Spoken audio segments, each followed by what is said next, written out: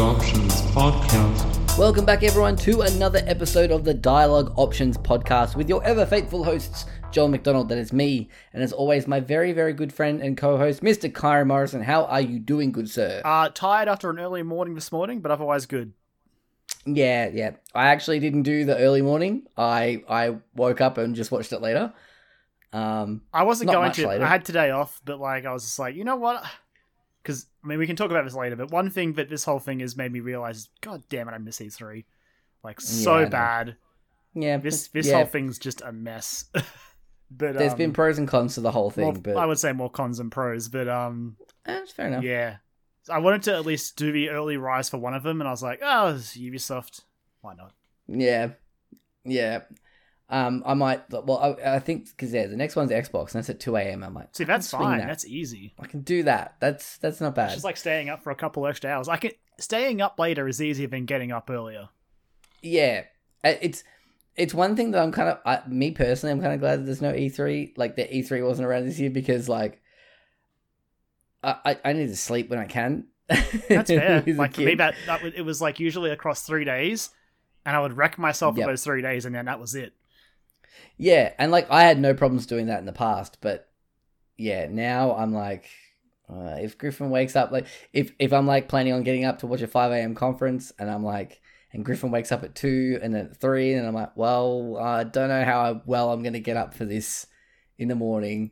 I've gotta value weigh up the value of having some sort of semblance of sleep over being there on the ground floor, but that's all sort of future talk because, of course, we're back here with another episode of this not E3 press conference. No, these are not press conferences.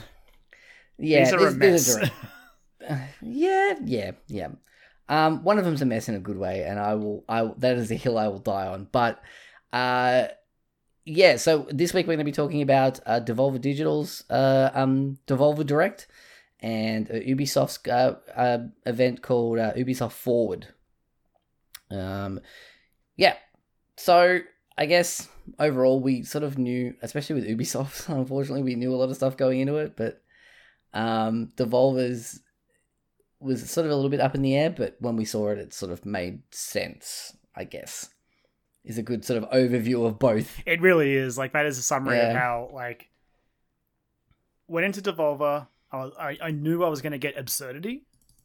I was like, maybe we'll get some cool new indie games. Got, one. Yeah. All right, that's fine. Yeah. That's cool. And went into Ubisoft basically knowing what we were going to see, and then, in the week beforehand, the particulars about those particular things just all leaked out. I was like, oh, well, now I know exactly what I'm going to see. The one thing that was kind of a given but wasn't official, sort of, announced, I think was sort of leaked as well. So I remember when he tweeted out, a few weeks ago, he was in a video game, and good old Jeff Grubb was just like, imagine if it was Far Cry. And then everyone was like, was that a scoop? And he's like, it's just a guess. And it was right. And as soon as he said it, I'm like, that makes so much sense. With Ubisoft's track record, of course it was Far Cry. Jeffy Grubb is too good for his own business. He's too good. He has all the answers. He knows everything. Even when he's not trying to have the scoop, he's got him unintentionally. Yeah, coming in hot and fresh. But yeah, we'll go in order of that they were presented over the weekend. Which starting off with Devolver Digital's Devolver Direct. If you've listened to the show before, you will know that I am an unabashedly massive fan of Devolver and most things that they do. I have loved these directs and presentations since the first one. The first one took a lot of people by surprise and were like, whoa, what the fuck? I'm not sure I like this, but I was like, yes, this is what I want. I'm actually wearing my Devolver Digital shirt right now as well. I'm pretty happy about it. I love them. I think they're great. And I gotta say, in terms of, maybe not in terms of games, but in terms of lore, I feel like this one might have been my favorite. I think at this point, for this one, with this, the world state we're in, knowing what they had, I think they just decided to go all in on the insanity. Absolutely, and yeah. And the jokes and yeah. it was cool, like, seeing them film it at the end as well, and them going, like, no, we were being cautious about everything. We were all wearing masks when we weren't on camera, and, you know, that was really cool. And also just getting to see them sort of behind the scenes with an amazing track as well that you can get on Spotify, which is awesome. I've listened to a few times already since the press got the direct aired. But yeah, okay, just general impressions overall, Kyron. Thought it was. I honestly genuinely was laughing for like the first like third or 2/3, I would say. There's a lot of, but by the last 10-15 minutes, I was sort of like, all right, we can wrap this up now because I don't think you have anything else, and that's fine. Like, again, I get it because of how things are, but the jokes are wearing thin now. I don't know. Like, just but the start, honestly, was so good. I loved it. Yeah, I must admit, yeah, it did start feeling like it was running a bit long in the tooth, like right before the end. But I don't know. Yeah, there were so many great moments. There were moments there were 3 moments in particular that I literally fist pumped and was like, "That's awesome." Two definitely. There might have been a third one. I'm trying to think if there's a third one that flipped me out. But yeah, those 2 moments were Shuhei Yoshida showing up via conference call, and just running with the bit, and, you know, further confirming that Sony are completely in on the Nina Struthers lore after featuring her in their PS5 reveal event, which I still think is fucking great. It's so good. Like, it made me laugh so much, and caught me off guard so much. So good. But yeah, no, I love that, and also Phil Spencer being interviewed by Carrion was just great. And I think you can see out of the 2 which one was. I don't know. I don't want to judge Phil, but it was very much. I was like, it's Phil Spencer. Like, I'm just watching Phil Spencer, right? But for some reason, like, Shuhei, I was like, oh man, I'm in on this. Because the thing, Shu's always good at, like, going all in on bits as well. Like, all the stuff with Kind of Funny, and, like, just anytime you see him pop up in something, maybe not, like, exactly like this, but very similar to, he's always, like, 110% in, and, like, commits to the bit, and it like, you know, it elevates it even more. And this one where he was just there smiling the whole time and talking about the fact that the 2 presenters that couldn't make it, yeah, the 4 guys, that, like, they looked kind of delicious. Like, yeah, I thought it was great. If only for Nina Struthers to say, like, that's hella dark. yeah, right. Yeah, so good. But yeah, like, I love the whole narrative that's come out, and it feels like this one sort of, like, paid off on all of that. And now I think they're gonna sort of, like, maybe wipe the slate clean and maybe start with a new. I kind of had a feeling as well. I think that this is a good chance for them to sort of pump the brakes, because yeah, it was funny, but like we both said, like, it was going on a bit towards the end. Yeah, absolutely. But, like, yeah, it seemed like they paid off on all the other, like all the other plot lines that they were sort of, like, hinting at or building up to in the previous direct. I can't believe I'm talking about a fucking, like, video game publisher's, like direct stream video, like it's a, like, part of a Marvel Cinematic Universe sort of thing. I was gonna say, so on that note, as well as the Shuhei, I didn't really care much for the Phil Spencer bit, but I did love that Jeff Keighley was the architect. Sorry, that was the third one that popped into my mind. Yes, absolutely, so great. And just like the way they were able to capture perfectly what it's like being on a Zoom call. Yes, or, like, on a call where she's just, like, trying to. No, so I think you pulled the window down. No, it's great. Also, I'll do it. Can someone buy Phil a mic? Oh my god, yeah, seriously, like, I'm not sure if it's part of his, like, I'm just like you guys thing, because, like, when he popped up in the Ubisoft one, I'm like, Phil, come on, man. Come on, dude. Like, and was he sitting? This is the question, because it was more noticeable in the Ubisoft one. Yeah. Like, we'll obviously get to that as well. He's sitting in front of his desk. Now, is that him sitting in front of his desk in his actual office, or is it a green screen backdrop? Who knows anymore? I don't know, but I was like, with it was only really being what it is. Like, who actually knows anymore? Yeah, well, it didn't look like a virtual like backdrop because like there wasn't any tearing or anything like that going on. I mean, it could be. But, like- I mean, he put all the money he could have put into a microphone into a proper green screen. Well, that's the thing. Like, I found it weird that he was sitting in front of his desk, which means, and didn't look like he was streaming from a laptop. It looked like it was from a PC setup, which means his PC set up in front of his desk, which I don't know. It was one thing I saw today, and I stopped, and for some reason that like pumped the brakes on me a little bit. I was like, maybe whoa, we'll hang get on. all our answers in the Xbox presentation next week. Maybe behind him there was like just like a wall of the like. It's just Xbox a picture of all Series the X. Series X launch games. Yeah, that's what it is. Yeah, he's got him on a shelf in the background, like framed or whatever. He's already playing him. Don't even bother with that. He's already, exactly. He's finished them all. He's just like us, except he's got a Series X. But yeah, I think in terms of like the fun lore side of it, I was really impressed with it. I was super happy with it. Two jokes I really liked. Yes. Disgraced Middle Manager as a job title.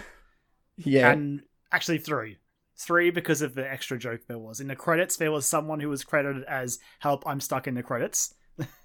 yes, yeah, And of course, the guest credits, and it was Suda51 isn't even in this, despite Yes, previously appearing once again, trolling the world, to be like, "Hey, here's a I'm waving at the camera. This is No More Heroes 3 behind me. You're not going to get to see it." At least we could see the game. He wasn't directly in front of it this time. It's true, but like, let me see the game, Suda. I know, right? That is probably my favorite bit across all of this thing so far. It's just Suda51 trolling everyone. Yep, just great. And like seeing people who are genuinely upset by it, especially in the new game plus one. Yeah, when people are just like, "Oh yeah, great! I couldn't even see the gameplay." That's I'm like, the joke. That's the point. Like, get do you know who? Get the gif of McBain and just be like, "That's the joke." Like, it's the joke. It's like, Come do you on. not know who Suda51 is? Like, this is him to a T. Like, this is what he does. He's been doing it for years. Exactly. Like, this is not new territory here. I also liked the whole idea of Linda, which also, fuck Linda. Glad she's dead. Thumbs up for that. But yeah, like Linda's whole speech about the whole idea about like games, people who like gamers don't want actual games anymore. They just like the hype cycle. And I was like, that's so close to being true sometimes. And yeah, it's a little bit, especially with things like in the last couple of years, like Red Dead 2, Death Stranding, and even The Last of Us Part 2. Like, a lot of the people were just like, everyone was just like, this is amazing. And it came out and people were like, oh, I don't like this. This is shit. Oh, I was thinking it was going to be this game. It's like, well, that's because you've hyped yourself up. I suppose it goes back to like No Man's Sky as well. Like, this isn't only video games, dude. Oh, well, that's true. But like, I like them calling that out. I was like, that's pretty neat. It's pretty fun of them to just poke fun at that. But is there anything else about the general presentation that you wanted to bring up? No, not really. I think I've covered my feelings on it, honestly. Yep, me too. I'm a big fan. Love Devolver. Will always love Devolver. Unless they do something incredibly terrible. So, which, hey, in this day and age is quite possible. But we got, I think, was it 5 games all up? 1, 2, 3, 4, 5, 6 if you include the one we'll talk about when we get to it. But yeah, so kicked things off with something we knew we were going to be seeing because the developers have been tweeting out about it, like teasing it, and everyone sort of went, well, it's published by Devolver, it's obviously going to show up at this event. Yeah. And that's Shadow Warrior 3 from Flying Wild Hog Studios. I've played a little bit of the first Shadow Warrior. I think I got it in like a Humble Bundle. And I actually, when I got my new PC, I booted it up just to sort of run through it and have a look at it. Because it was something I always wanted to play. It's fun. It's really, really cool. This looks... I've seen a lot of people sort of comparing it to like Doom and Doom Eternal. You could even pull in, if you wanted to, like a deep cut and go like a little bit Bulletstormy with that grappling hook and stuff. Yeah. And using that to interact with the environment. I can see the Bulletstorm comparison for this, and the Doom comparison for Serious Sam. Yeah, okay. Yep, fair enough. Yep. But yeah, this looks really neat. You know, Lo Wang's back in full force with these, you know, cheesy one-liners and whatnot. Yeah, I will probably check this out eventually. The Shadow Warrior 1 and 2 are actually on sale on Steam at the moment to sort of celebrate the announcement of Shadow Warrior 3. I think they're like $15 Australian at the moment a piece. I have exactly 0 point of reference for the series. I've heard of Me it too. in passing. Literally never played it, but I will say that the game looked fun. I want to say that like it's based off like a 3D Realms. I think it is some franchise? sort of Like one of those- resurrection, yeah. Yeah, like one of those like Doom, like in the time of like Duke Nukem and stuff like that. Like Duke Nukem 3D or whatever it was. But yeah, it looks cool. It's coming out in 2021, so a little bit of a wait for that. But yeah, if you're excited for that, I'm sure you would have loved that trailer. I'm not like keen for it, or I'm not keen for it. I'm not like chomping at the bit for it, but the trailer was still entertaining. It was a fun trailer. It was a good way to kick it off as well. Like, coming up next, we got to have another look at Fall Guys Ultimate Knockout. I actually don't know who the devs for this one is. I can't remember. I know I've seen it somewhere. But yeah, it is the sort of Battle Royale meets Wipeout or Takeshi's Castle. If either of those make... Wipeout's probably the more widely known reference, but Wipeout is a sort of more family-friendly version of Takeshi's Castle, which is a Japanese game show from like the 90s or something, 80s, where it was just putting people through like borderline torture to win a prize. And the twist in Takeshi's Castle is there was no prize. And people knew that going in. It was like, there's no prize. You're just doing this to get on TV and prove your worth. Just to update you, it was developed by Mediatonic. Mediatonic. Cool. This one's been on my radar for quite a while because I'm not a huge fan of Battle Royale games, but this one seems silly enough and the barrier of entry seems a lot lower. I mean, it just seems a lot less stressful. Yeah, it seems more chaotic, which is, you know, it means like, you know, anyone could have a chance at winning. Well, that's true. That's not the only time we're going to talk about like things being chaotic for better or worse, I think, in this episode. But yeah, it's coming out. That was Shuhei Yoshida was there to talk about that because it's coming out on Steam and PlayStation 4 on August 4th. I think on Steam, you can pre-purchase it now. And actually, if you pre-purchase it on Steam, you get a special costume. It's a Gordon Freeman HEV suit, which I'm like, that's pretty cool. That's a clever tie-in. Yeah, I was like, that's neat. I'm pretty happy with that one. But yeah, it's like, I think about $28 to pre-purchase that one. And like $34 for the deluxe edition, which I can't remember what it comes with. But I'm highly considering checking this out when it comes out, probably on PlayStation. Because I feel like this will be a game where it's like, I've got an hour to kill. Like Griffin's having a nap and he's only going to be down for about an hour. I'll jump in and have a couple of matches of Fall Guys and see how we go from there. And it'd be cool too if you could set up private rooms. So that's the thing that I want to know. If you can set up private rooms, then I'm definitely much more inclined to A, get it, and B, work together with you to convince a bunch of our friends to get it. Yeah, exactly. You know, I say work together because it'll be a project. It will. It's gonna be a slog. You know, it might come down to us like physically going to their house and putting our credit card details on their PlayStation. I can spot someone a copy if they want.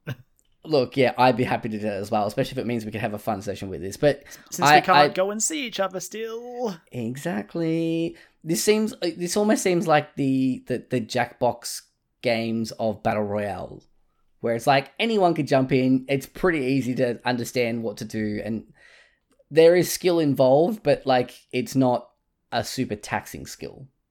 Yeah. Oh yeah, for sure. And it's so bright and colorful. It is ludicrously colorful. And I love these little goobers. I love them in their little weird costumes, running around, waddling around. Makes me happy. Coming up next, we got to see Carrion. We got to see the monster from Carrion again. Made an appearance again, complaining about he didn't have a starring role in the direct. Just an interview. He's a little bit of a diva, But yeah, Carrion's a side-scrolling sort of platforming game. I guess where you play is as the the best way to describe Carrion it. Beast and you just annihilate everyone. Yeah, it's like a horror game where you play as the monster, basically. Like a 2D horror game, like slasher horror, where you are the thing that people are scared of. And yeah, it's coming out like in 2 weeks' time. It's finally got a release date. It's coming out on pretty much everything: PC, Xbox One, Switch, PS4. And presently, touch wood, this might be over. This might be gone. When I'm going to try and get this episode up as quickly as I can. There is a demo presently on Steam as well. Yes. I think that there was also a demo in the Steam Summer Festival a couple of weeks ago, but it is... There was also one in the Christmas one as well. Yeah, so I have had several chances to play this game and missed it each time. So I really should download it this time and try it. It's good. Like I played the demo the first time, like that first Steam festival they did. I that was one of the ones where I was like, I'm pretty keen on this game. I want to play it. It's really good. I think I think it's going to be a lot better on a controller. So come on the Switch, baby. Exactly. I think it's going to be a great Switch game. We'll probably pick this up, but it's also on Xbox One and Game Pass. So if you have an Xbox and you're curious about it, you can just get that game when it comes out on July 23rd. So that might be the way I actually check it out, honestly, depending on how enthralled I am with Ghost of Tsushima, which is probably going to be a lot. You're going to be incredibly enthralled. Don't even lie to yourself. Yeah, flick that Kurosawa mode on and just kick back. Yeah, and what else have we got? We had some bits in the middle. Had some fake games. Some bits in the middle. Yeah, some fake games, which was Sonic great. Fox was the highlight. Yeah, there's a whole that was the whole thing about like Linda saying about gamers aren't excited about games anymore. They're just excited about the hype. So they decided to start putting up reveals for games that they had that didn't exist and they had no intention of making exist, and they were just like stupid, ludicrous games. I mean, this happens all the time. So this joke, I was like, yeah, okay. Yeah, I was one of those people screaming internally when I saw the Metroid Prime 4 logo when that game didn't exist. So I get it. Yeah. Just tag me next time. Such things as Getting Down with Bennett Foddy, which was a sensual rhythm game with music by Bennett Foddy that was introduced by Bennett Foddy himself. I will get around to playing Getting Over It with Bennett Foddy one day. I've always been curious about that game because I've heard it's a really... I feel like in my mind I would put it in the same category as like Celeste, where it's like it's a fucking hard game, but like that's not what it's about. It's about overcoming. Yeah. Anyway. Yeah. Because you're being narrated by Bennett Foddy through the whole thing, and I would find Bennett Foddy more frustrating, I think. Yeah. I think it is. It's more of a like bullshit physics game more so than a pixel perfect platformer. And there was another one in the middle as well. Who was the one in the middle? There was a studio that was starting up. That's right, Bean Team. Bean's team. Yeah. I forget who they... I followed them both on Twitter because they both tweeted out. And I was like, cool, I'll follow both of you. Yeah, I should do the same because they seem like really cool people. Yeah, and I'm like, keep well, if Devolver's interested in you, then that means I probably will be in some way, shape, or form interested in you as well. I'm going to quickly go to my Twitter account because I can do this. Do it. I'll bring up the other one was like you said, Sonic Fox showed up as well. Yeah. With super Sonic, like Super Furry Suit Fighter or something like that. 4. Sonic Fox's Furry Fighters 4. Furry Fighters 4. Yeah. So the Bean Team was Gabriella Salvatore and Dean Evans. Yes. Yeah, they seem like pretty cool people. Yeah. And that was the other cool thing about it as well, is they were like, we're hiring. You can go to this, we're going to have a link on our Twitter account. Go and hit that link up if you want to work for us. So yeah, if you're looking to, break into the indie games industry and you're listening to this, go check out Bean Team. I think they're in Canada or like in that region. So look, indie game studios predominantly work from home anyway. True. So it's most of those indie games. That's why indie games have been thriving a little bit more, is because those teams usually work from remote locations anyway. So not always, but yeah, for the most, it's a sentiment I keep seeing more and more. It's like, yeah, this person lives over here and this person lives here, and I was like, oh, that makes sense. Then we got an announcement after we had their next big guest, which was my uncle from Nintendo. Like, literally just this old guy who was my uncle from Nintendo. Classic joke. Classic joke, yeah. It was good to see it, like, realized as an actual person, who, then dropped a whole bunch of information about the shady underside of some of Nintendo's characters and franchises. All of it was pretty much not surprising, especially the stuff about Tom Nook, known criminal. So well, look, hey, what can I say, man? Got to make that green. Your uncle from Nintendo let us know, so it's true.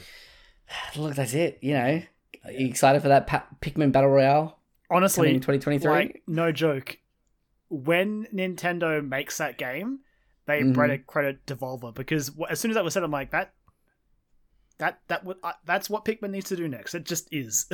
Imagine if it was an incredible bait and switch and like Devolver had a team working on it. I'd be there. I'd be here. I'd be in. Like and you know what's funny? You know what's funny? There was a part of me that initially when it was like, oh man, they got Shu, they got Phil. Oh, who are they gonna get from Nintendo? I'm actually really happy it was the uncle, because I think that was way better than the possibility of getting like a Nintendo like suit or Doug Bowser or someone like. Exactly. The joke is funnier with it being my uncle from Nintendo. Yeah, it was perfect, and because they hyped it up as well, and because it was the third one, and you already had Shu and Phil, you were like, oh, it could be Doug Bowser, it could be Miyamoto, who knows? But it could be anyone there. Nintendo. Well played, Devolver. Well played. But then he also had gave them, because they asked about a game that's coming out. Did show game that's coming out. Yeah, give him the goods, and he gave him a VHS tape with the goods. And it was for a new game called Olija, which is Olija, which in the Direct said was available now. It was confusing. There's a but demo it's actually now. Not yet. I've got it downloaded on PC. I'm going to check it out. I don't know if it's on Steam, not on Switch. Not on Switch, yeah, because I checked a couple of times. It's not on there. But I'm going to check it out because it looks really cool. It's got like a sword and sorcery kind of style, pixel art style to it. Almost that kind of like lo-fi 8-bit pixel art. Yeah. Side scroller with like this interesting sort of harpoon platforming. It sort of operates sort of like a grappling hook that you can close the gap and then go straight to melee. Your character is on a quest to save a bunch of his like fellow crewmen from like a shipwreck or something. Go for a bunch of islands. Like the website's really. You know what? There's a thing at the end we're going to talk about. That we might circle back around to Olija. Yeah, we'll circle back to Olija when we talk about that. All of them, but but like that one.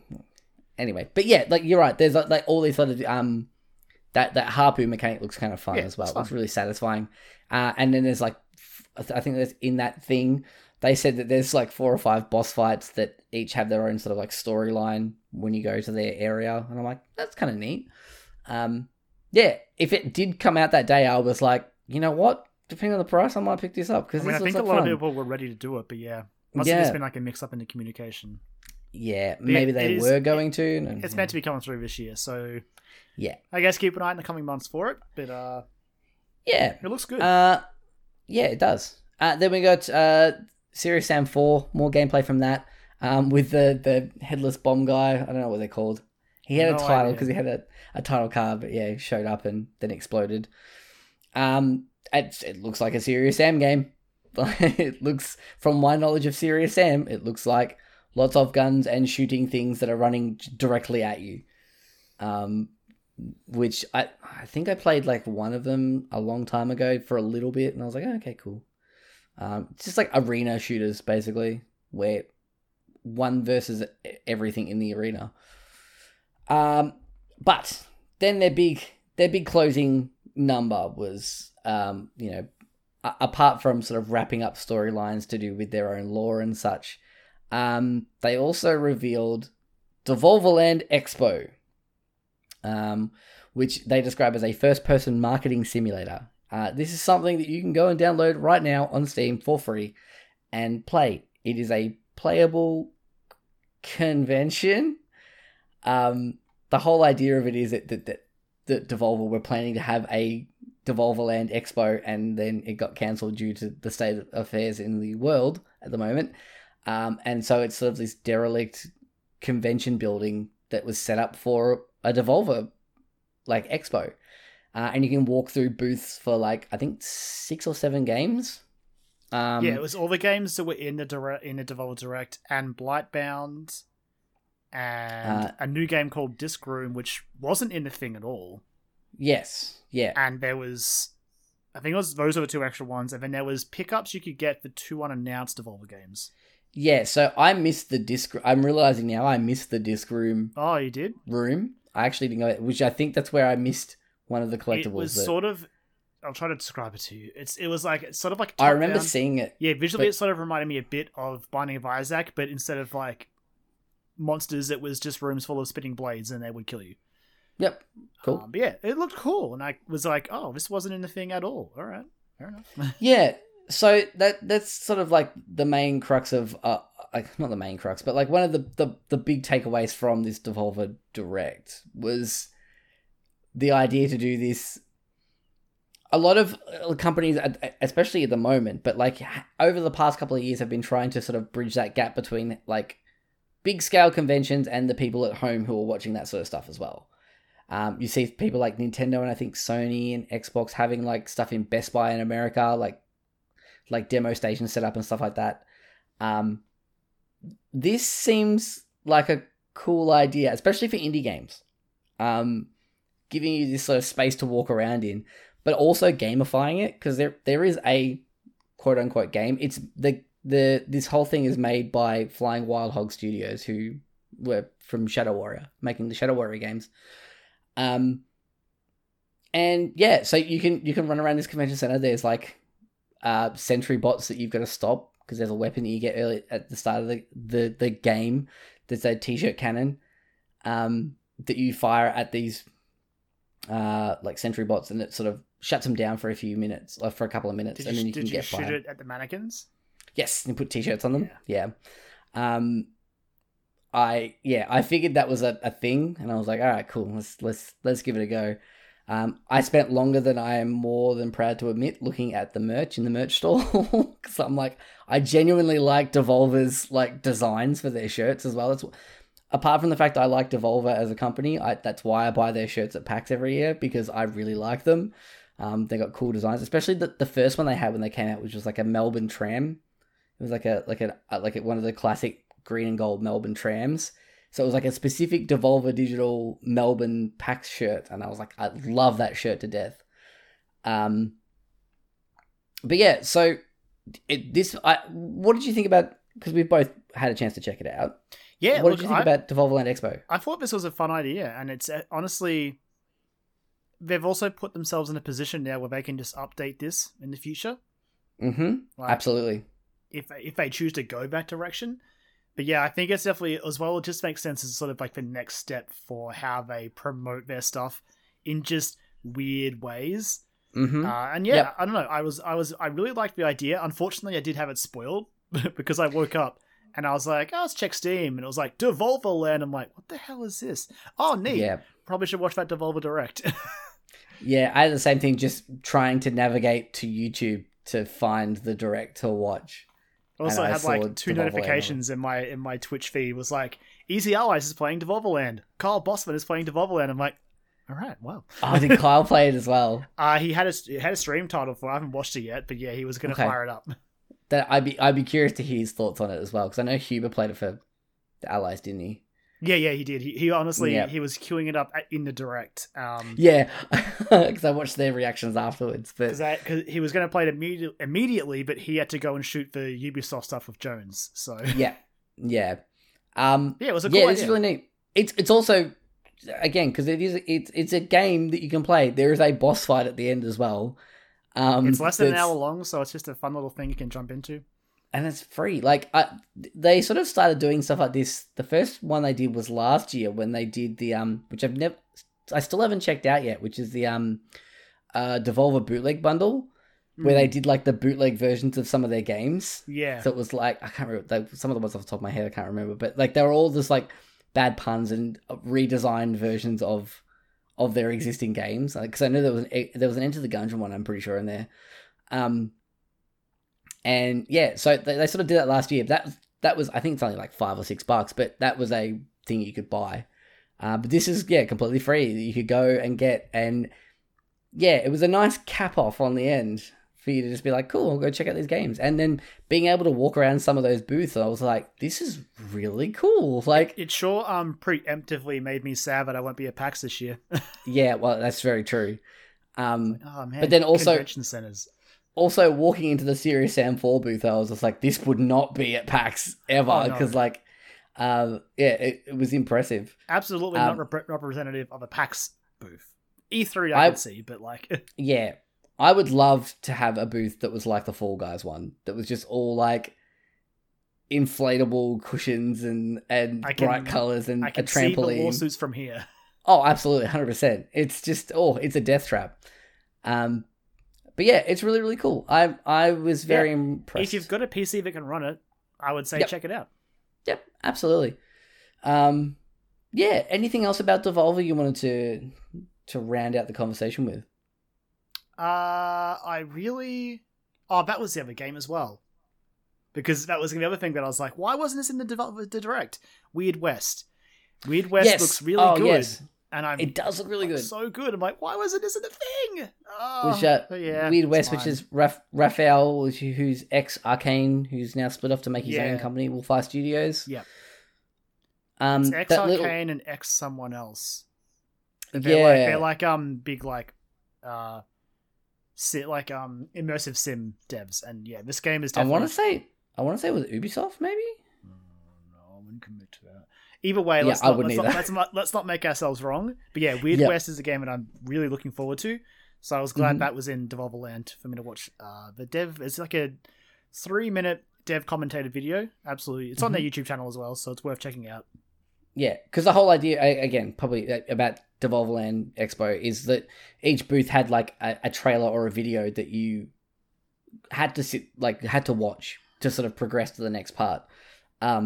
But they were all just trailers. Like, it was really cool. That Carrion booth was like fucking atmospheric. Like, that was really cool. Were you scared, Joel?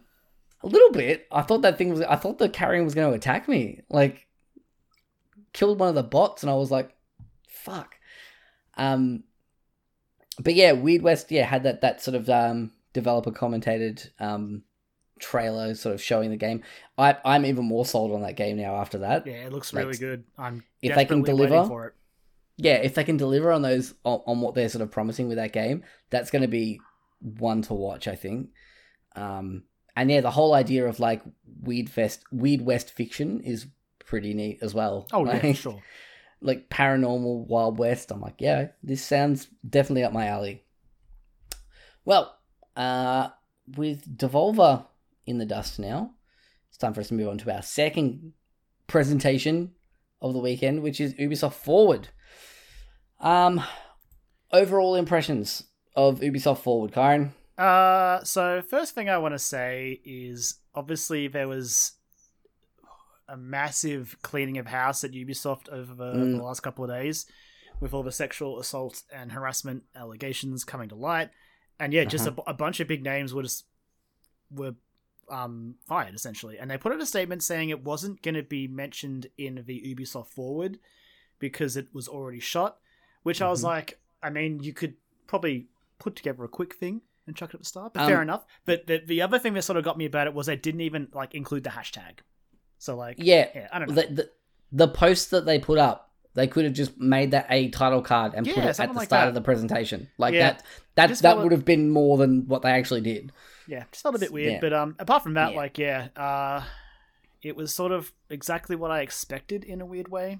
Right? Yeah. Like, we had we had Watch Dogs, we had Assassin's Creed, we had Far Cry, a couple of mobile games, the insult of seeing mobile game Sam Fisher, some gameplay footage, and then after the show they had like extended demos.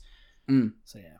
And then also after the show as well is when a lot of the people, like the press impressions went live as well. So like, yeah, YouTube, I think once the segments ended, they went up, because I'm pretty sure that as soon as the Assassin's Creed Valhalla one popped, like I got my Patreon notification that Easy Allies impressions were up. So I think it must have been timed to that or whatever. But yeah, that wouldn't surprise me.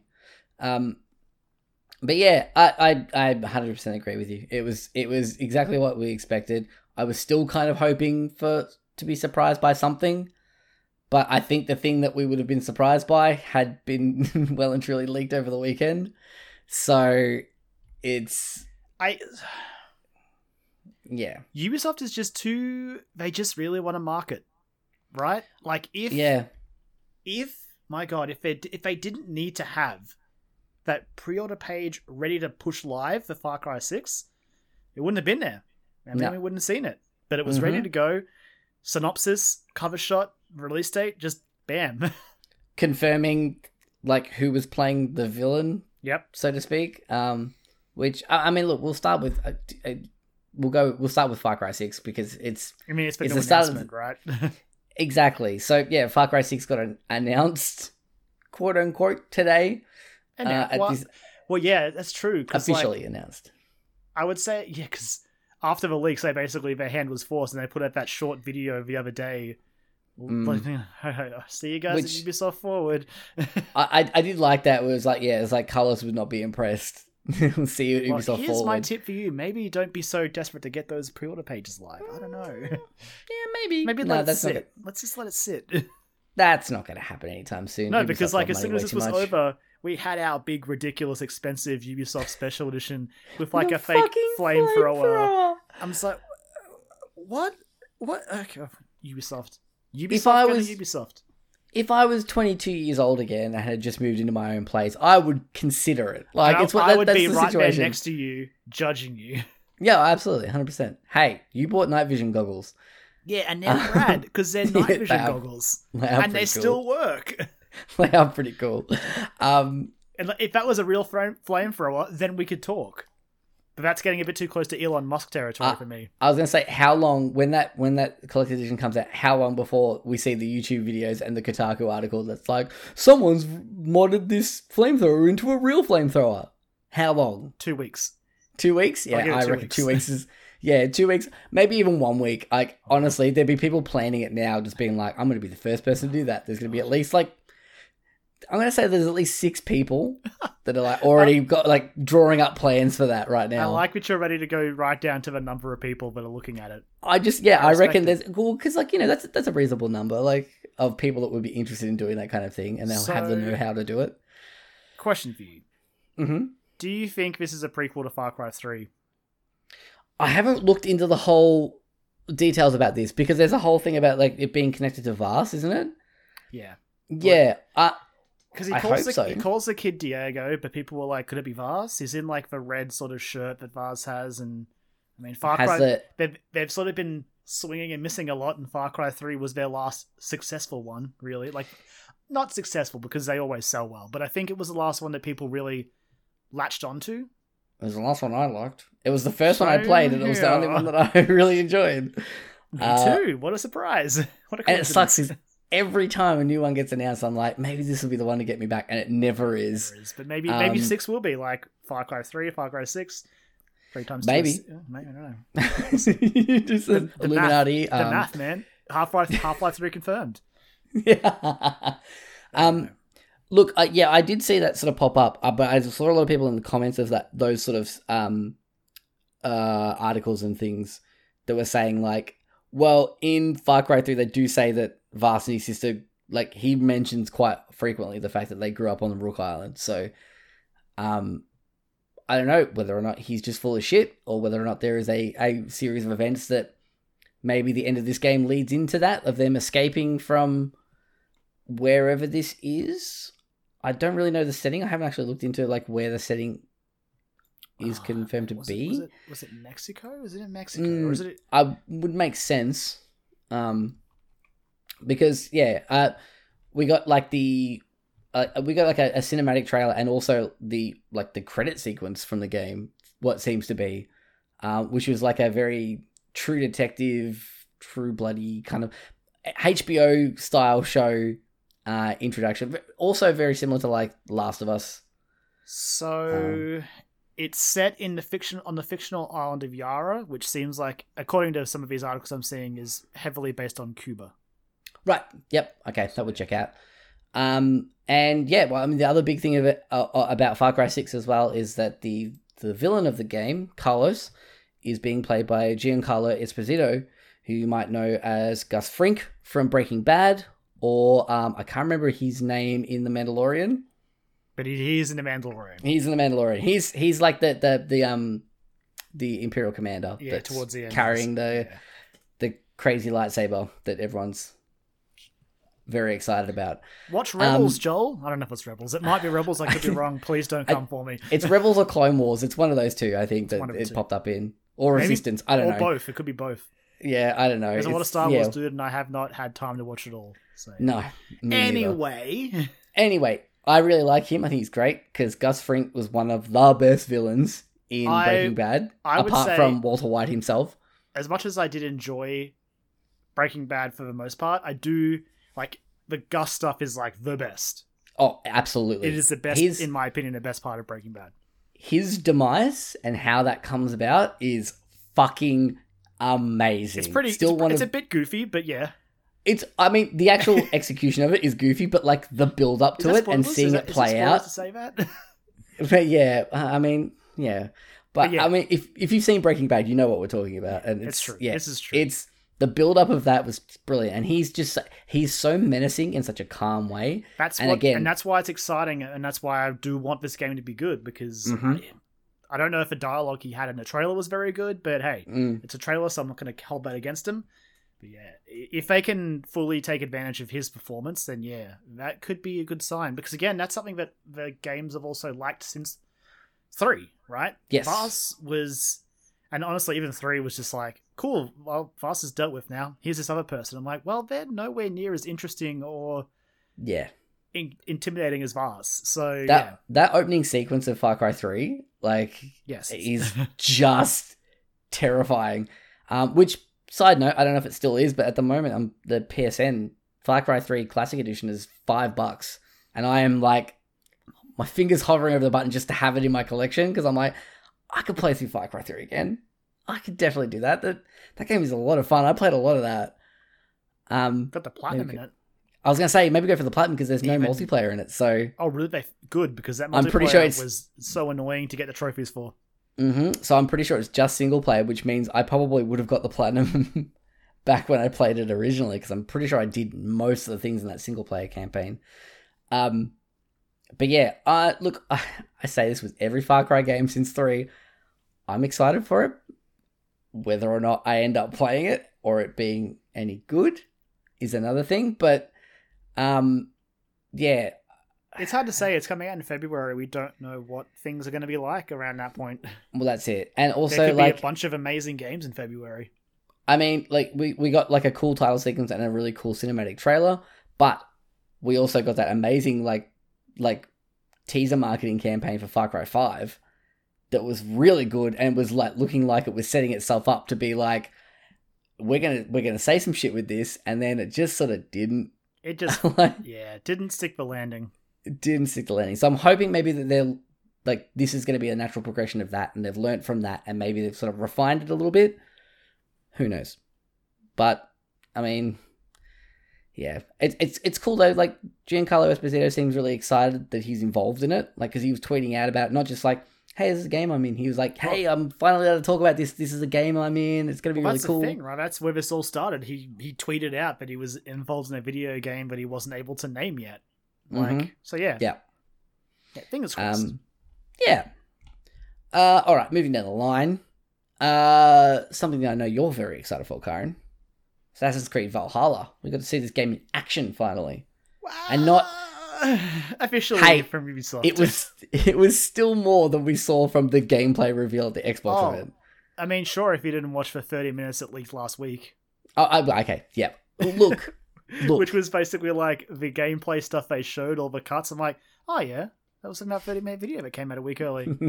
Sorry, Ubisoft. Yeah. Well, anyway, regardless, we didn't record an episode last week when that 30-minute video had come out. So, like, what are your thoughts on Assassin's Creed Valhalla now you've seen it in action? Well, so yeah, lots of Odyssey and Origins Mhm. in that DNA. I wish it looked better, I guess. Like, so here's the thing. I'm really excited to play this game. I can't wait to be a Viking. Even if I'm like, I'm not sure how they're going to really go about representing the Vikings, since, you know, not that they were all entirely bad people, but I mean, Vikings had a reputation. So yeah. We'll see. They seem to have done their research. From all the interviews with them, they're like, look, we've looked into it and the history around, and like talked to historians and things like that, and that, you know, there was another side to it. There's another side to this coin. So yeah, I mean, hey, we'll see. But as excited as I am to play it, looking at all the stuff they showed, it's early work in progress game play they showed. So this game doesn't come out for another 2 months or 3 months or so. November, so actually further. But and who knows what build this was? Yeah, but there was definitely some framey parts, and like some of the animations on the faces and stuff. I was just like, oh, this is a game that's coming out on next gen as well. Yeah, I don't know. But again, I'm really excited for it. But personally, yeah, the performance sometimes I was sort of like, I wish this game looked better. I wish you sort of just pushed it to next year so it could just really capitalize on next gen. Like, I don't know. Well, that's the thing. Like, we finally got a release date for it as well. It's coming out November 17th, which is 2 days before Cyberpunk. And I know they're very different games and different audiences and stuff like that, but these are two of the biggest releases of the year. Like, Ubisoft is also, it's a bit bold of them to send out Watch Dogs like 2 or 3 weeks before Assassin's Creed. Absolutely. Like, and 2 or 3 weeks before Cyberpunk, which is also, like, you know, I would share some sort of themes very, very, very mildly as well. But yeah, I was just like, oh man, end of the year just got stacked. It's also the reason why I'm probably not going to play this game at release. And I've said that about the last 2 Assassin's Creed games. And then when I eventually get them, I either bounce out of them pretty hard, or the copy that I bought from Target. The 2 copies I bought from Target, because I took one back, didn't work on my PS4 'cause the disc wouldn't work. So I was like, well, that's a sign I'm not going to play Odyssey, am I? Yeah, like, I want to get it, but yeah, it's so close to Cyberpunk. We'll see how things are looking at that point in the year. Yeah. But yeah, like, combat looks cool. I like it. You can dual wield any item, including shields. Mm-hmm. That takes me right back to Dark Souls 2 and just like power stancing 2 great shields like a badass. Well, it's interesting. I've seen some of the interviews with the developers, like, since this the presentation finished.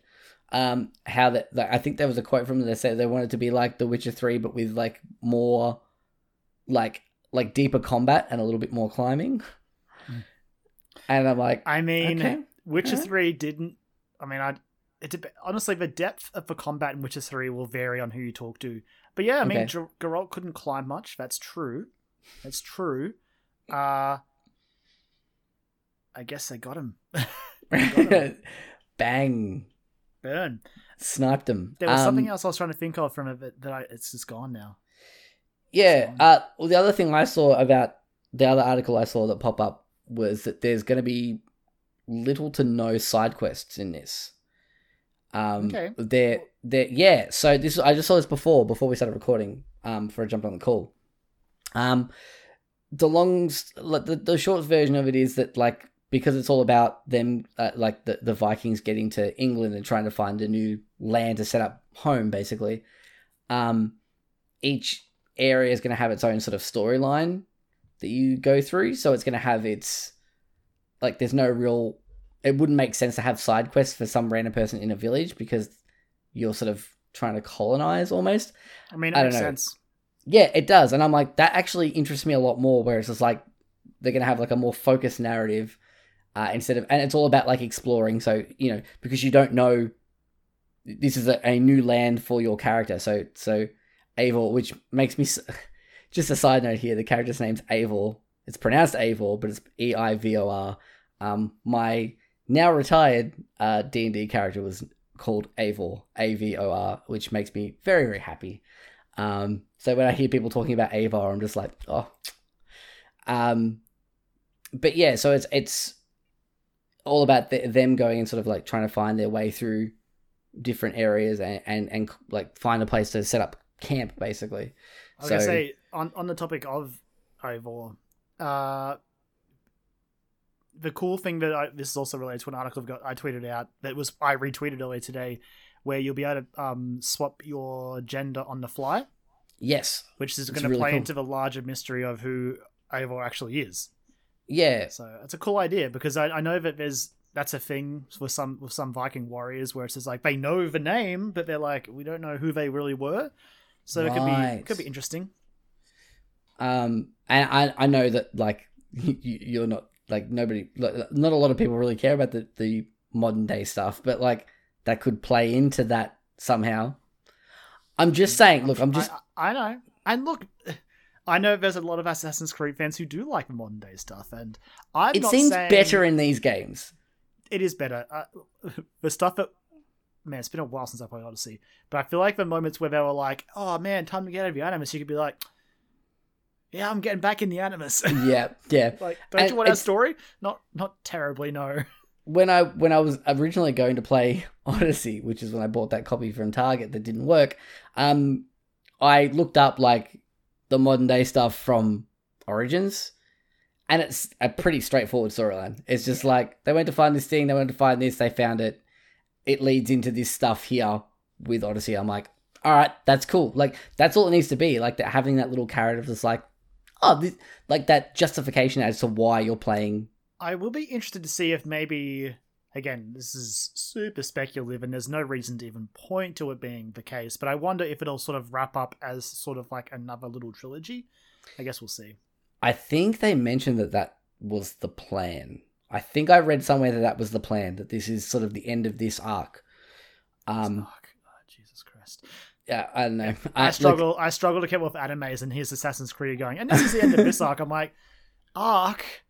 Oh. Yeah, it's fine. It's fine. I think of the three of this arc, this is the one that I actually will actively make an effort to play. It's because I think of it's the the one that Vikings. interests. Yeah, I was gonna say it interests me the most. Like Odyssey interests me a little bit because I was like, okay, I have a vague knowledge of that sort of stuff, mainly from being friends with you and a couple of other friends. Just like via osmosis of like absorbing that information. A few of us have done our time with a bit of Greek mythology, so yeah. So I was like, okay, I am a little bit more intrigued to get into this, but I think this is the one that sort of hits the nail on the head. Where I'm like, I will get to it, not at launch though. It's honestly like, again, for me it'll largely depend. If I don't have a PS5, I'll probably wait till I get a PS5 to play it. Because I don't really want to see how it's going to run on an old console. That thought is already creeping into the back of my mind. Just like, oh, these games coming out so close to for new consoles.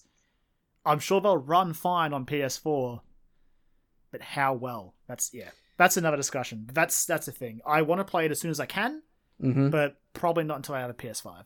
Yeah, I mean, of the two games that are coming out that week, like my heart, my mind's made up. It was made up. Like. Years ago. Even if Cyberpunk runs like absolute garbage on the PS4, I kind of don't want to wait.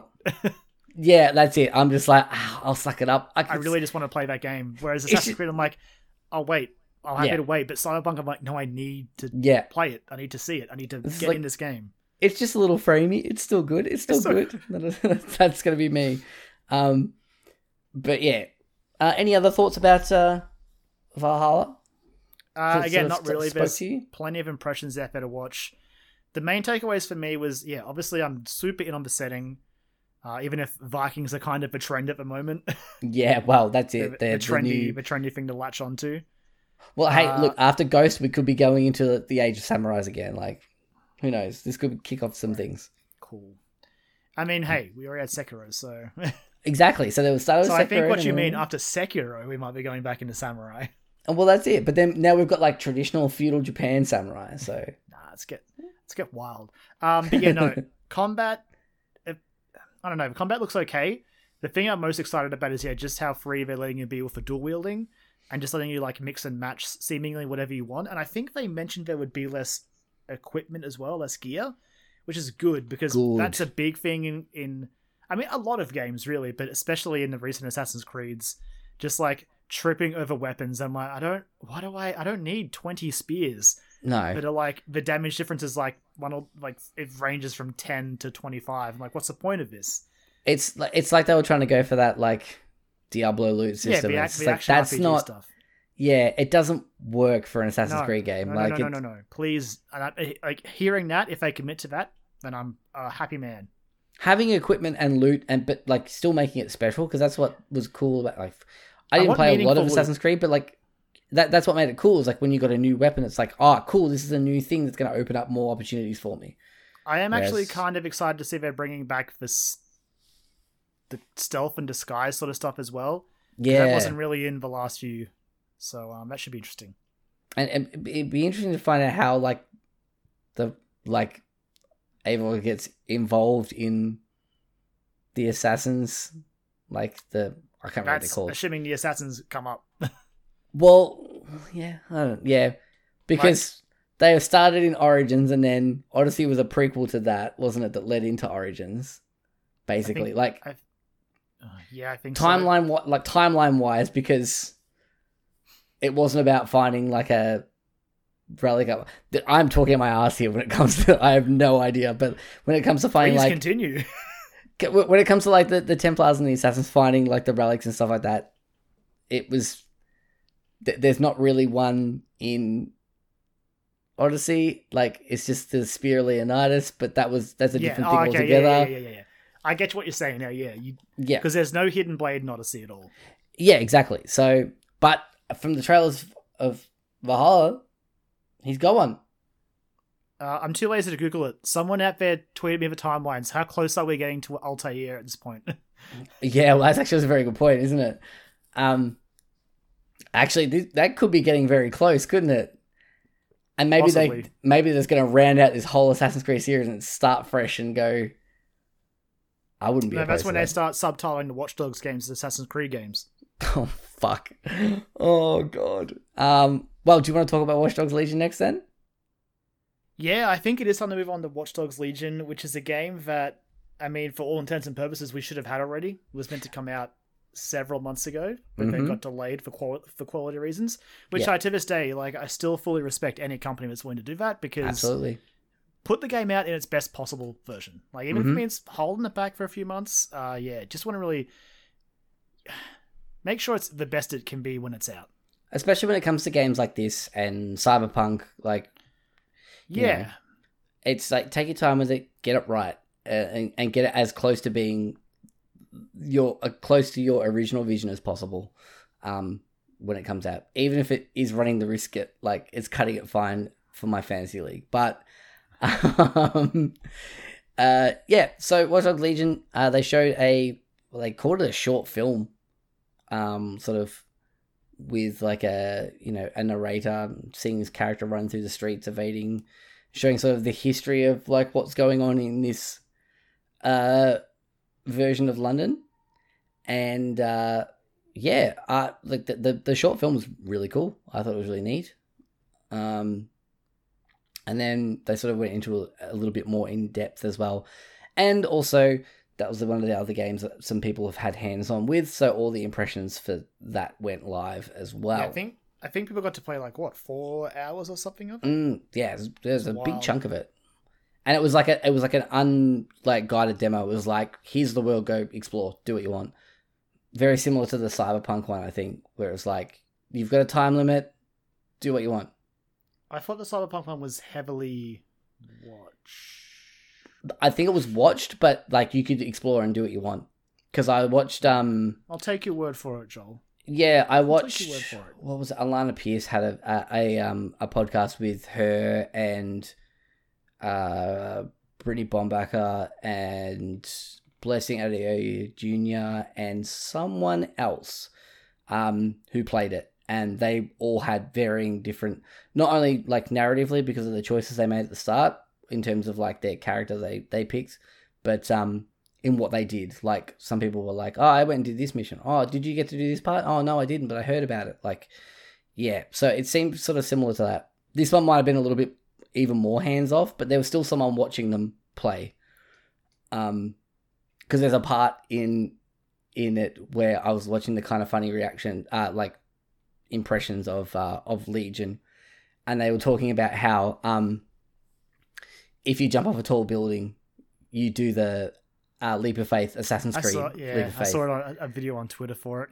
Yeah, and it makes like the eagle sound as well. It's like, this is a nice little Easter egg there. But yeah, I'm telling you, man, Assassin's Creed, Watch Dogs, it's a thing.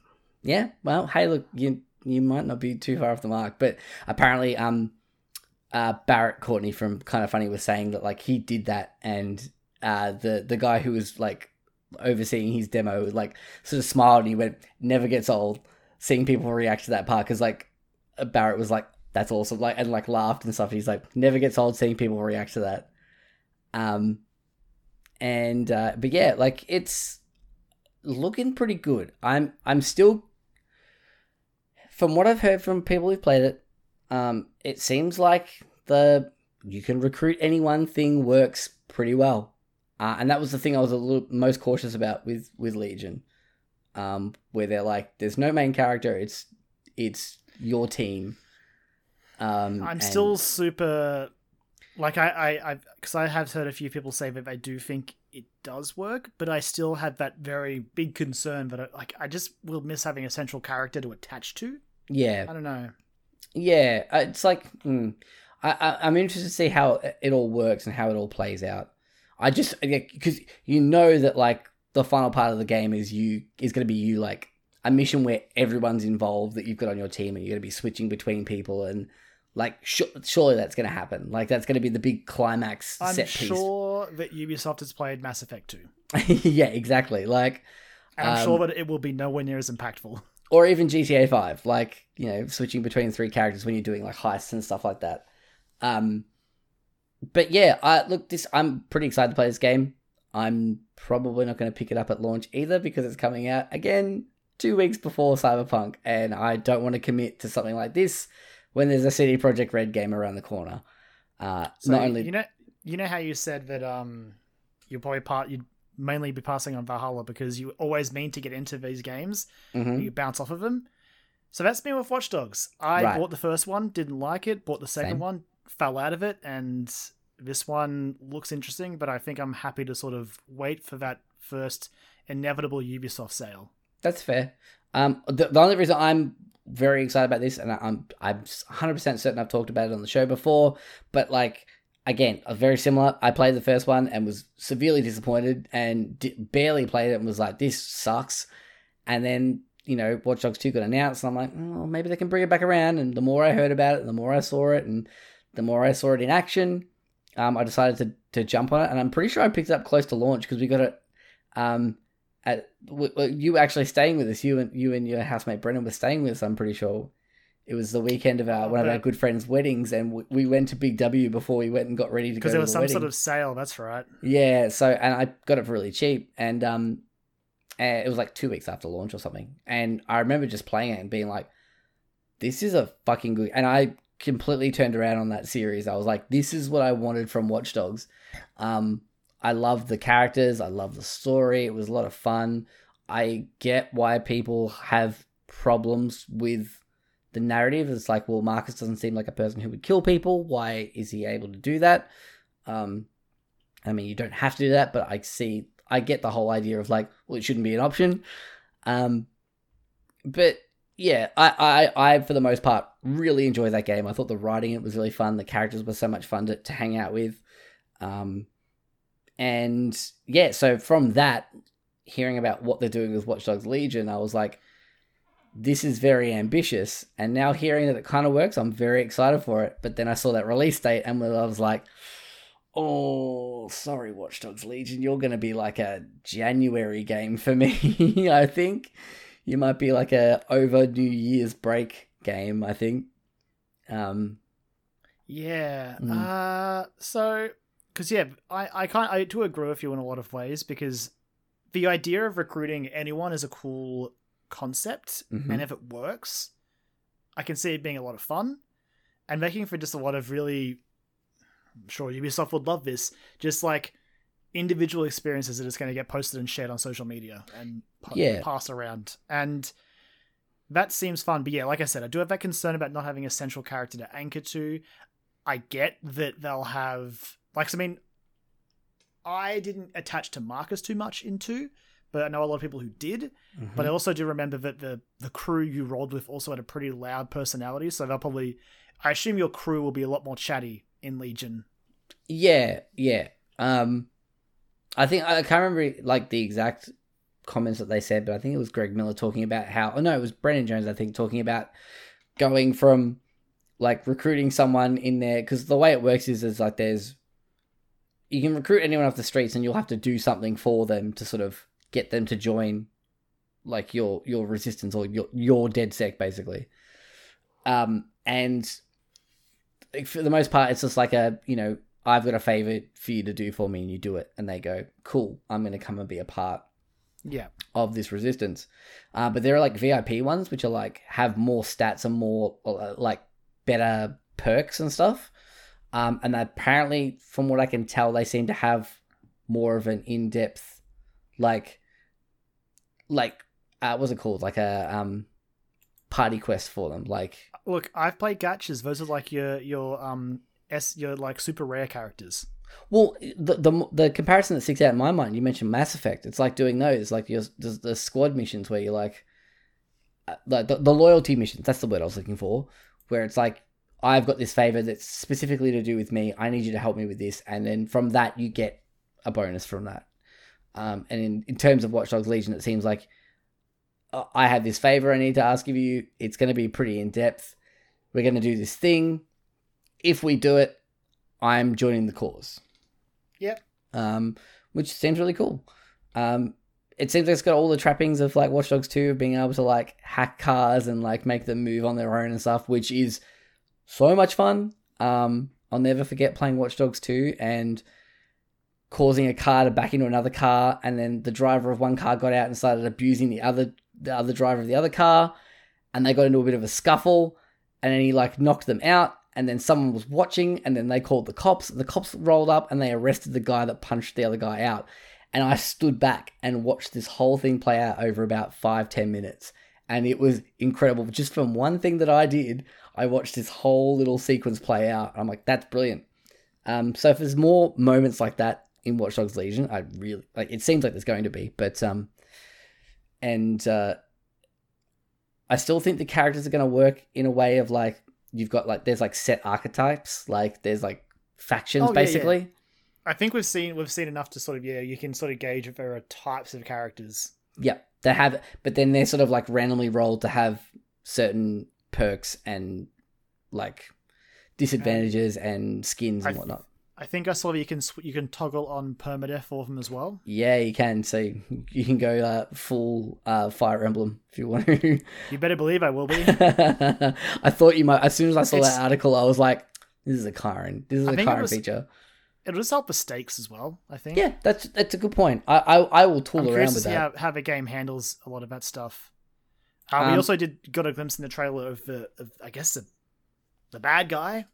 There's two. There's two technically, because then there's the what's her name? I can't remember, but she's like running a organ trafficking ring basically, and she's like torturing people. Mary was it Mary Kelly? That sounds about right. Yeah. Yeah, London gang lord Mary Kelly. So yeah, Mary Kelly and Albion. Mary Kelly's gangland. Albion sort of runs this private military security group. It's sort of taking over London, and I think that's a good place as any to go into one of my first sort of concerns. Mm-hmm. This game is definitely doing something, talking about like police states and like non-stop surveillance, tracking people, blah blah blah blah. I just hope it doesn't fall into the pitfalls of Far Cry 5, where it's just like, we all thought they were going to say something, but they didn't really. I kind of hope they have something to say with this, especially it was interesting to take the First They Came poem, or like the poetic poem from post-World War II, and like apply that to the short film. I guess that's my main thing, and I hope that they're gonna come out the other side of this game with a stance, or like with something to say, and not just sort of going like, look how fun and cool this is, but ultimately leave us sort of feeling a bit hollow. Mm-hmm. Yeah. Because like there's potential here, and I think Watch Dogs 2 definitely did some stuff right in that area. Mm-hmm. So I do hope. But I guess I'm just still a bit sour after Far Cry 5. Yeah, I agree completely. I think it's... Yeah, this is... In my mind, that is part of the reason the game got delayed, is because they do want to go back and retool some of this stuff and sort of like narratively, like go back and try and sort of make it more relevant so that it is making a clear statement and and sort of committing to that instead of just being a little bit wishy-washy. And it's just, especially given what's been happening the last couple of months. Exactly. So to that short film to also specifically focus on like police quelling protests, it's just like, all right. Mm-hmm. Yeah. We'll see. Yeah. I really do hope so. Because this could be a turning point for Ubisoft as a company as well. It looks really fun, and yeah, I want it to be good. Again, I said I bounced off of Watch Dogs 2, but I enjoyed it. It was just I didn't get into the story, but the gameplay was fine. Yeah. And I would be hopeful that the idea of having all these individual personalities, and it would also help with that problem that people had with Watch Dogs 2, like, oh, why is Marcus killing people? Yeah. And you'll be able to have characters in this game that you're like, well, this person does kill people, this person doesn't. This old lady doesn't. This person is a fucking CIA MI6 agent. Like, they would kill people. They've done it before. I kind of liked the trailer in the gameplay footage they showed you in the thing. A cop or an agent actually worked with the security. Yeah. That's a cool idea. I like having someone on the inside. I did hear as well. One slip up and they're gone. I did hear someone as well in one of the impressions videos I was watching that said that they recruited the construction worker, like a construction worker. The nail gun, yeah. Well, not with the nail gun. It was just more so similar thing to the Albion agent, the Albion worker. Like they could walk into security, into like construction yards without like raising any alarms. Some Hitman vibes from that stuff. So yes, I hope it's good. I want it to be good, but I do have some concerns from previous Ubisoft stuff, like especially with the content and the messaging they're going in with. Like I worry a little bit. I think that's been sort of the general vibe of most of the things we've seen at this Ubisoft. With Ubisoft in general, I think it's always just like, this looks really cool. Let's see if they deliver on it though. Like, let's see if they actually like stick the landing. Well, because I guess that's the shame as well. And I know they announced they're doing a second one, but I think a big takeaway from this is just sort of like, okay, they had Watch Dogs, Far Cry, Assassin's Creed. Yep.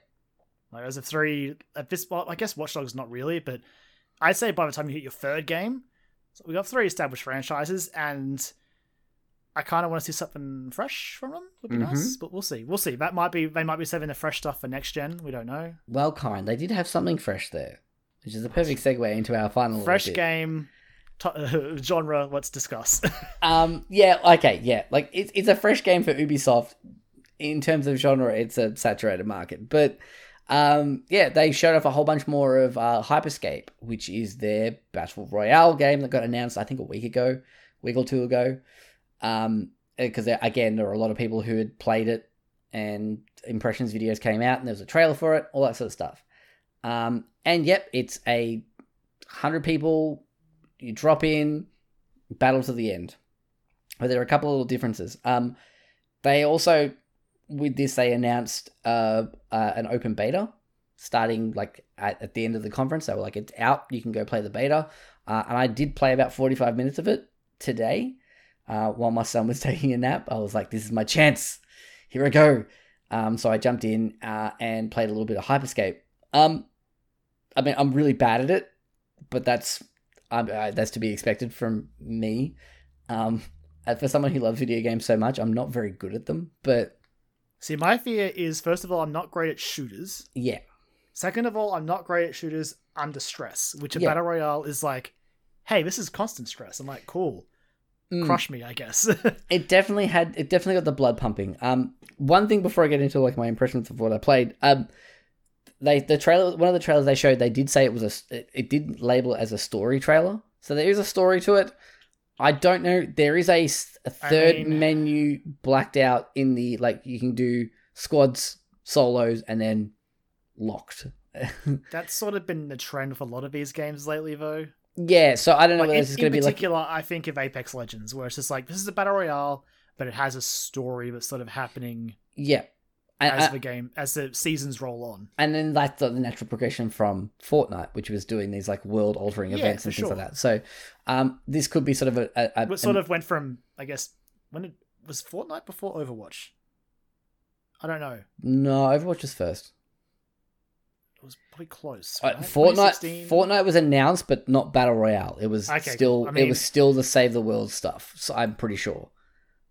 I'm pretty confident in that. And then Overwatch came out, and then I think it was pretty close to it. Fortnite was like, "Hey, we're doing Battle Royale," and then because PUBG happened around like just after Overwatch as well, and then that's where Battle Royale started taking off. But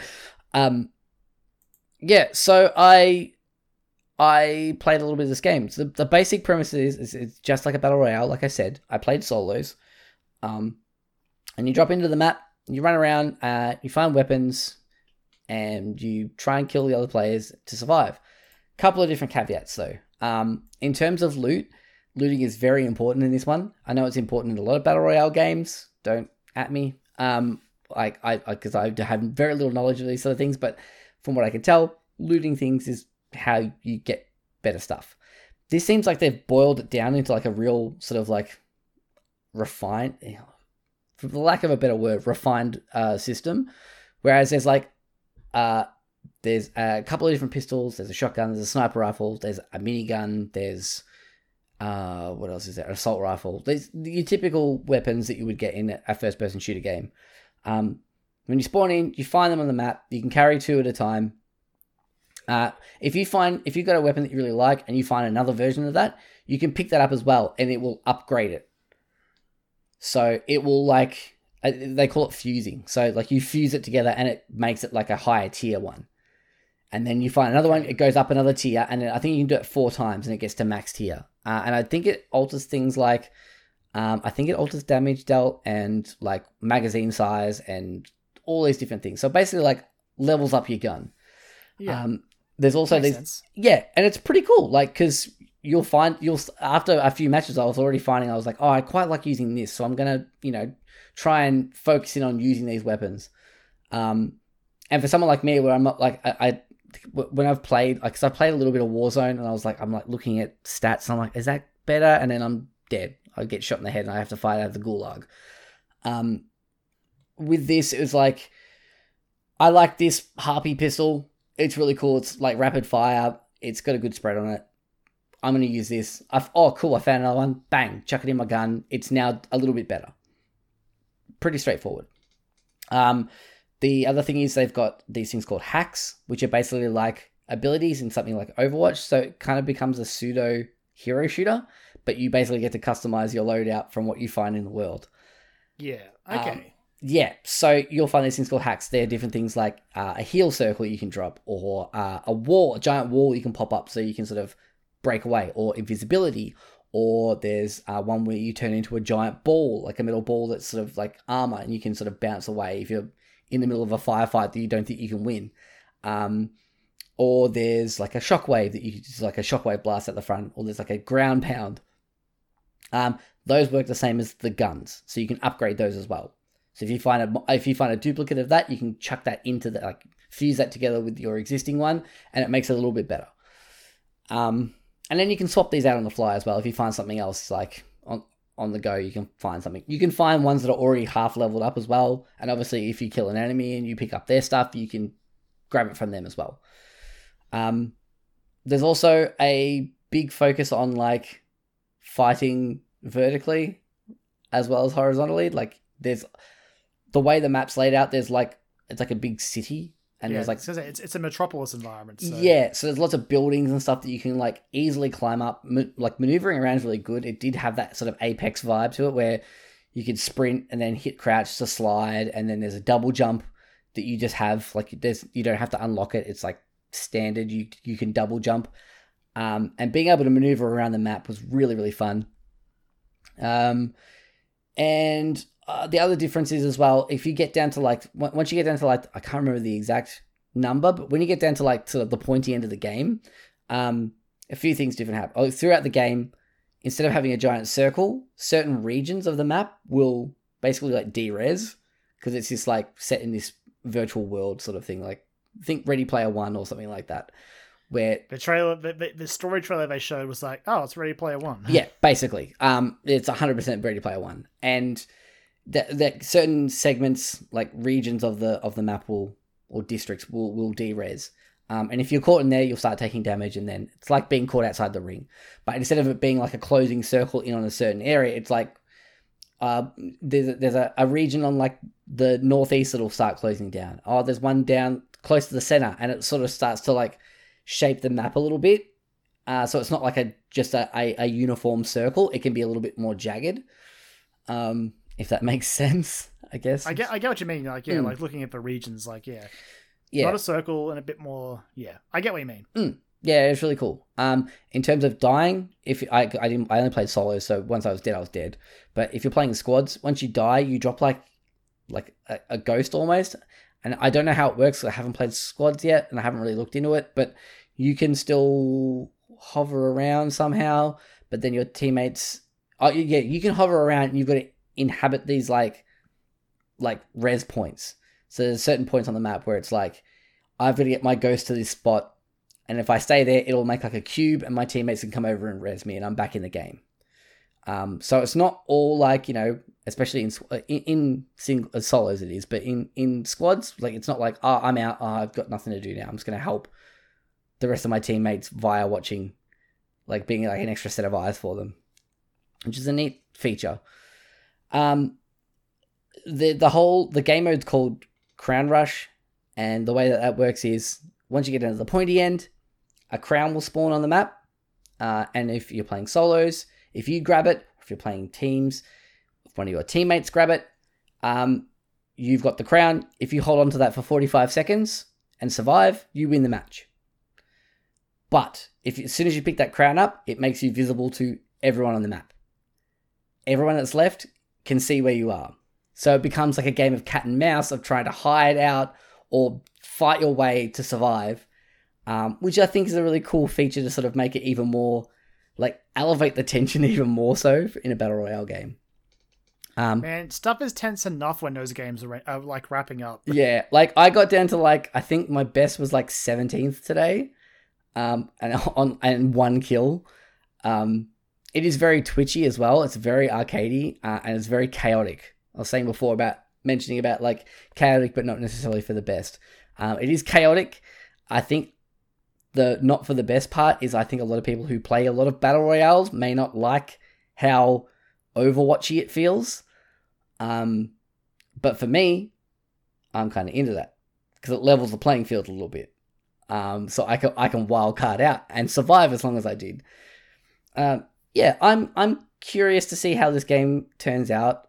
I don't think it's going to be a Warzone killer or a Fortnite killer by any, or an Apex killer, but I think it's going to be one that's probably just a little bit below them, and still like that will have a pretty strong fan base, and we'll just see if Ubisoft continues to support it. But see, that's the thing. It's going to come down to support when they announce like battle passes and the seasons and whatever sort of content rollout they have for it.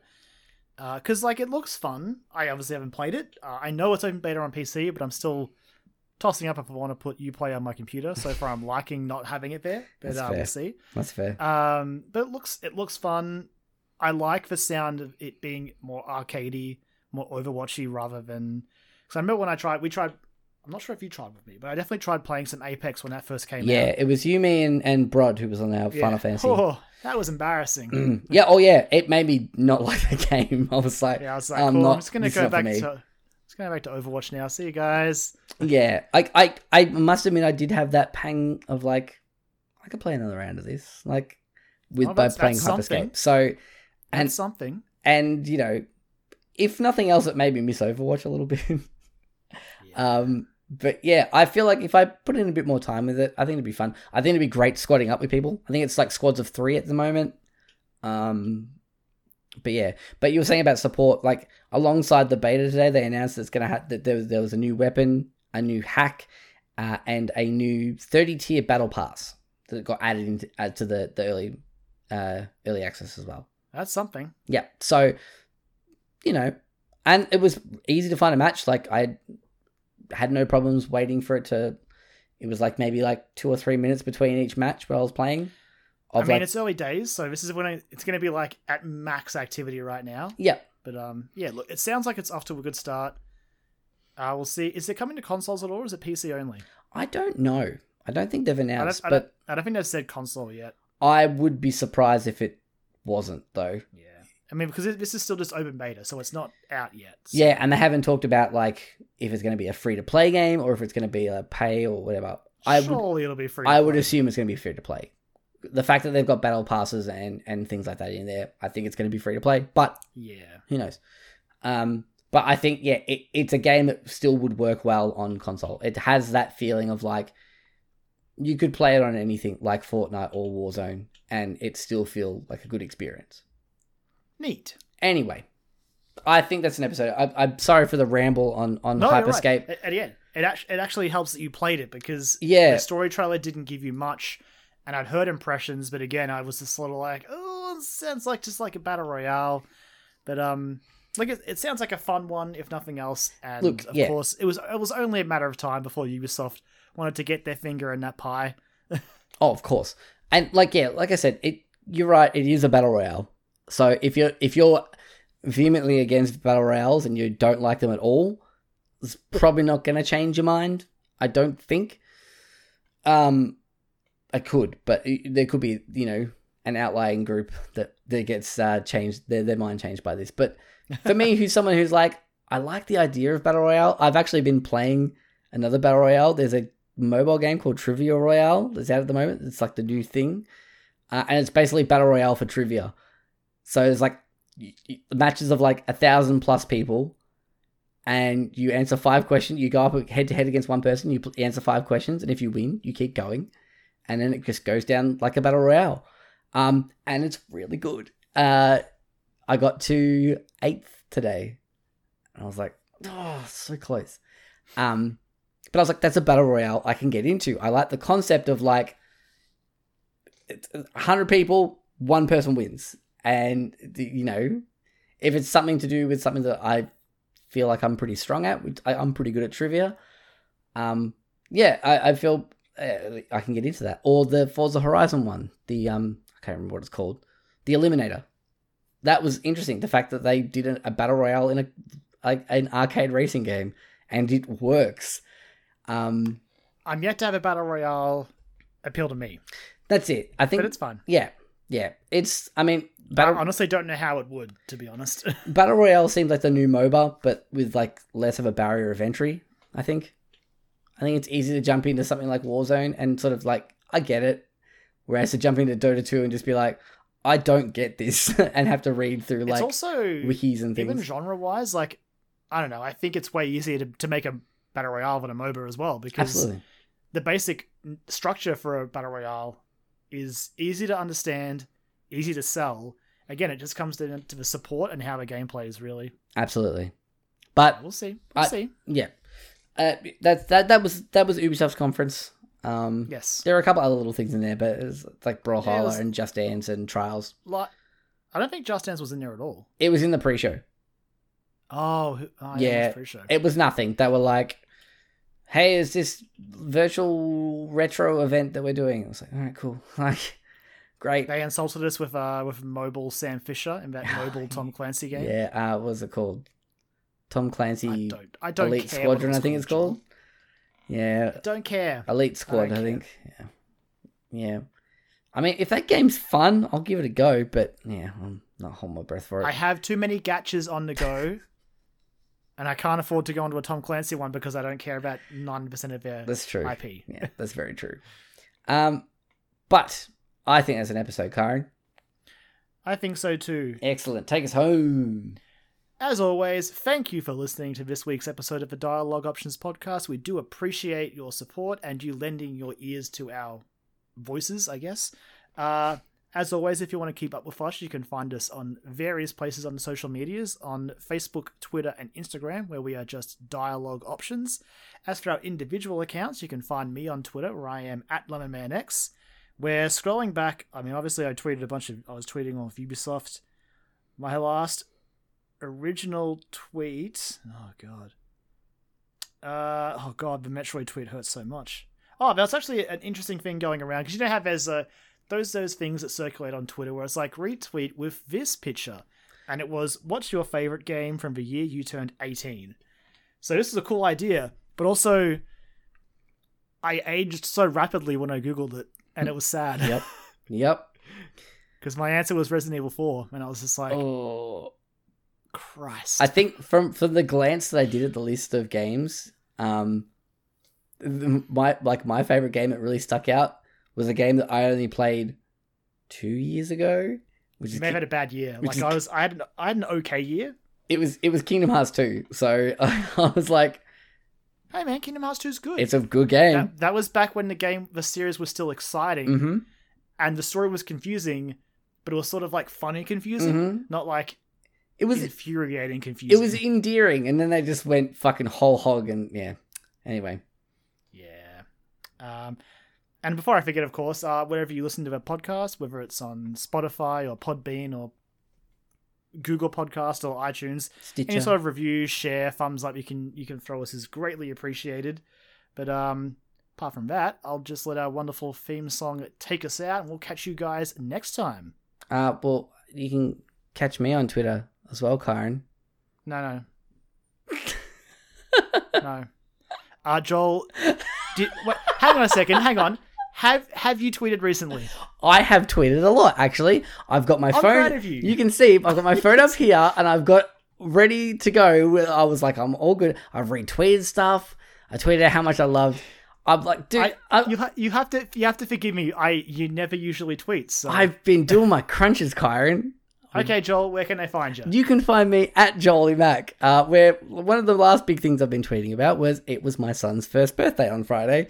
And I put up some cute photos of him when he was a little baby, and now when he's not so much of a little baby. He's been pretty sick lately. That is not fun. It's not. He's teething really badly, and can you I just trying to imagine the process of growing teeth. Yeah, just makes me sad. It's a thing that you know as a parent you talk about where you're just like, oh, he's teething, but then you sort of think about what that it's means. Horrible. It's fucked up, and like you go, yeah, dude, I understand. You must be in so much pain. Yeah, that would be the worst. And because he's teething, that means his immune system's down a little bit, which means he's got a cold as well. So he's just full of snot.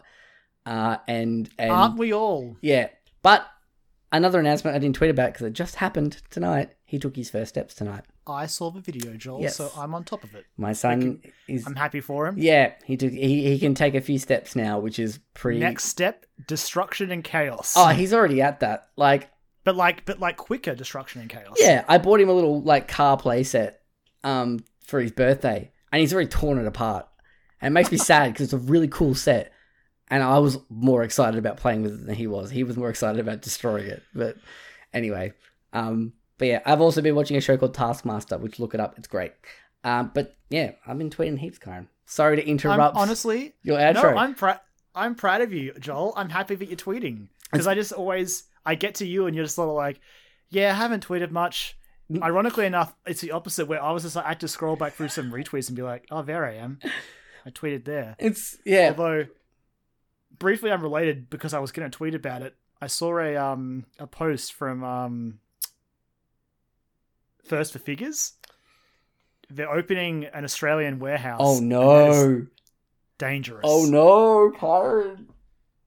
Oh, that's now that like $1,000 Ridley statue with like slightly less murder on the shipping is just like on a payment plan that they offer. It's just like it's within grasp. It's bad, Joel. It's bad.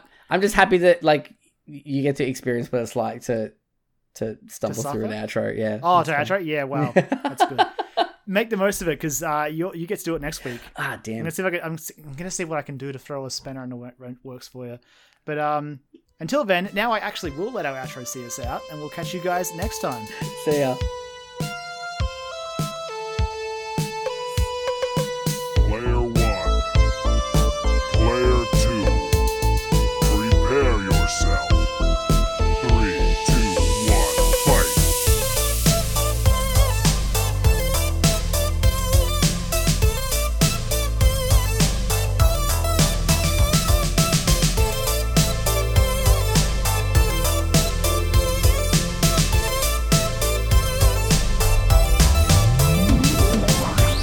Dialogue Options Podcast.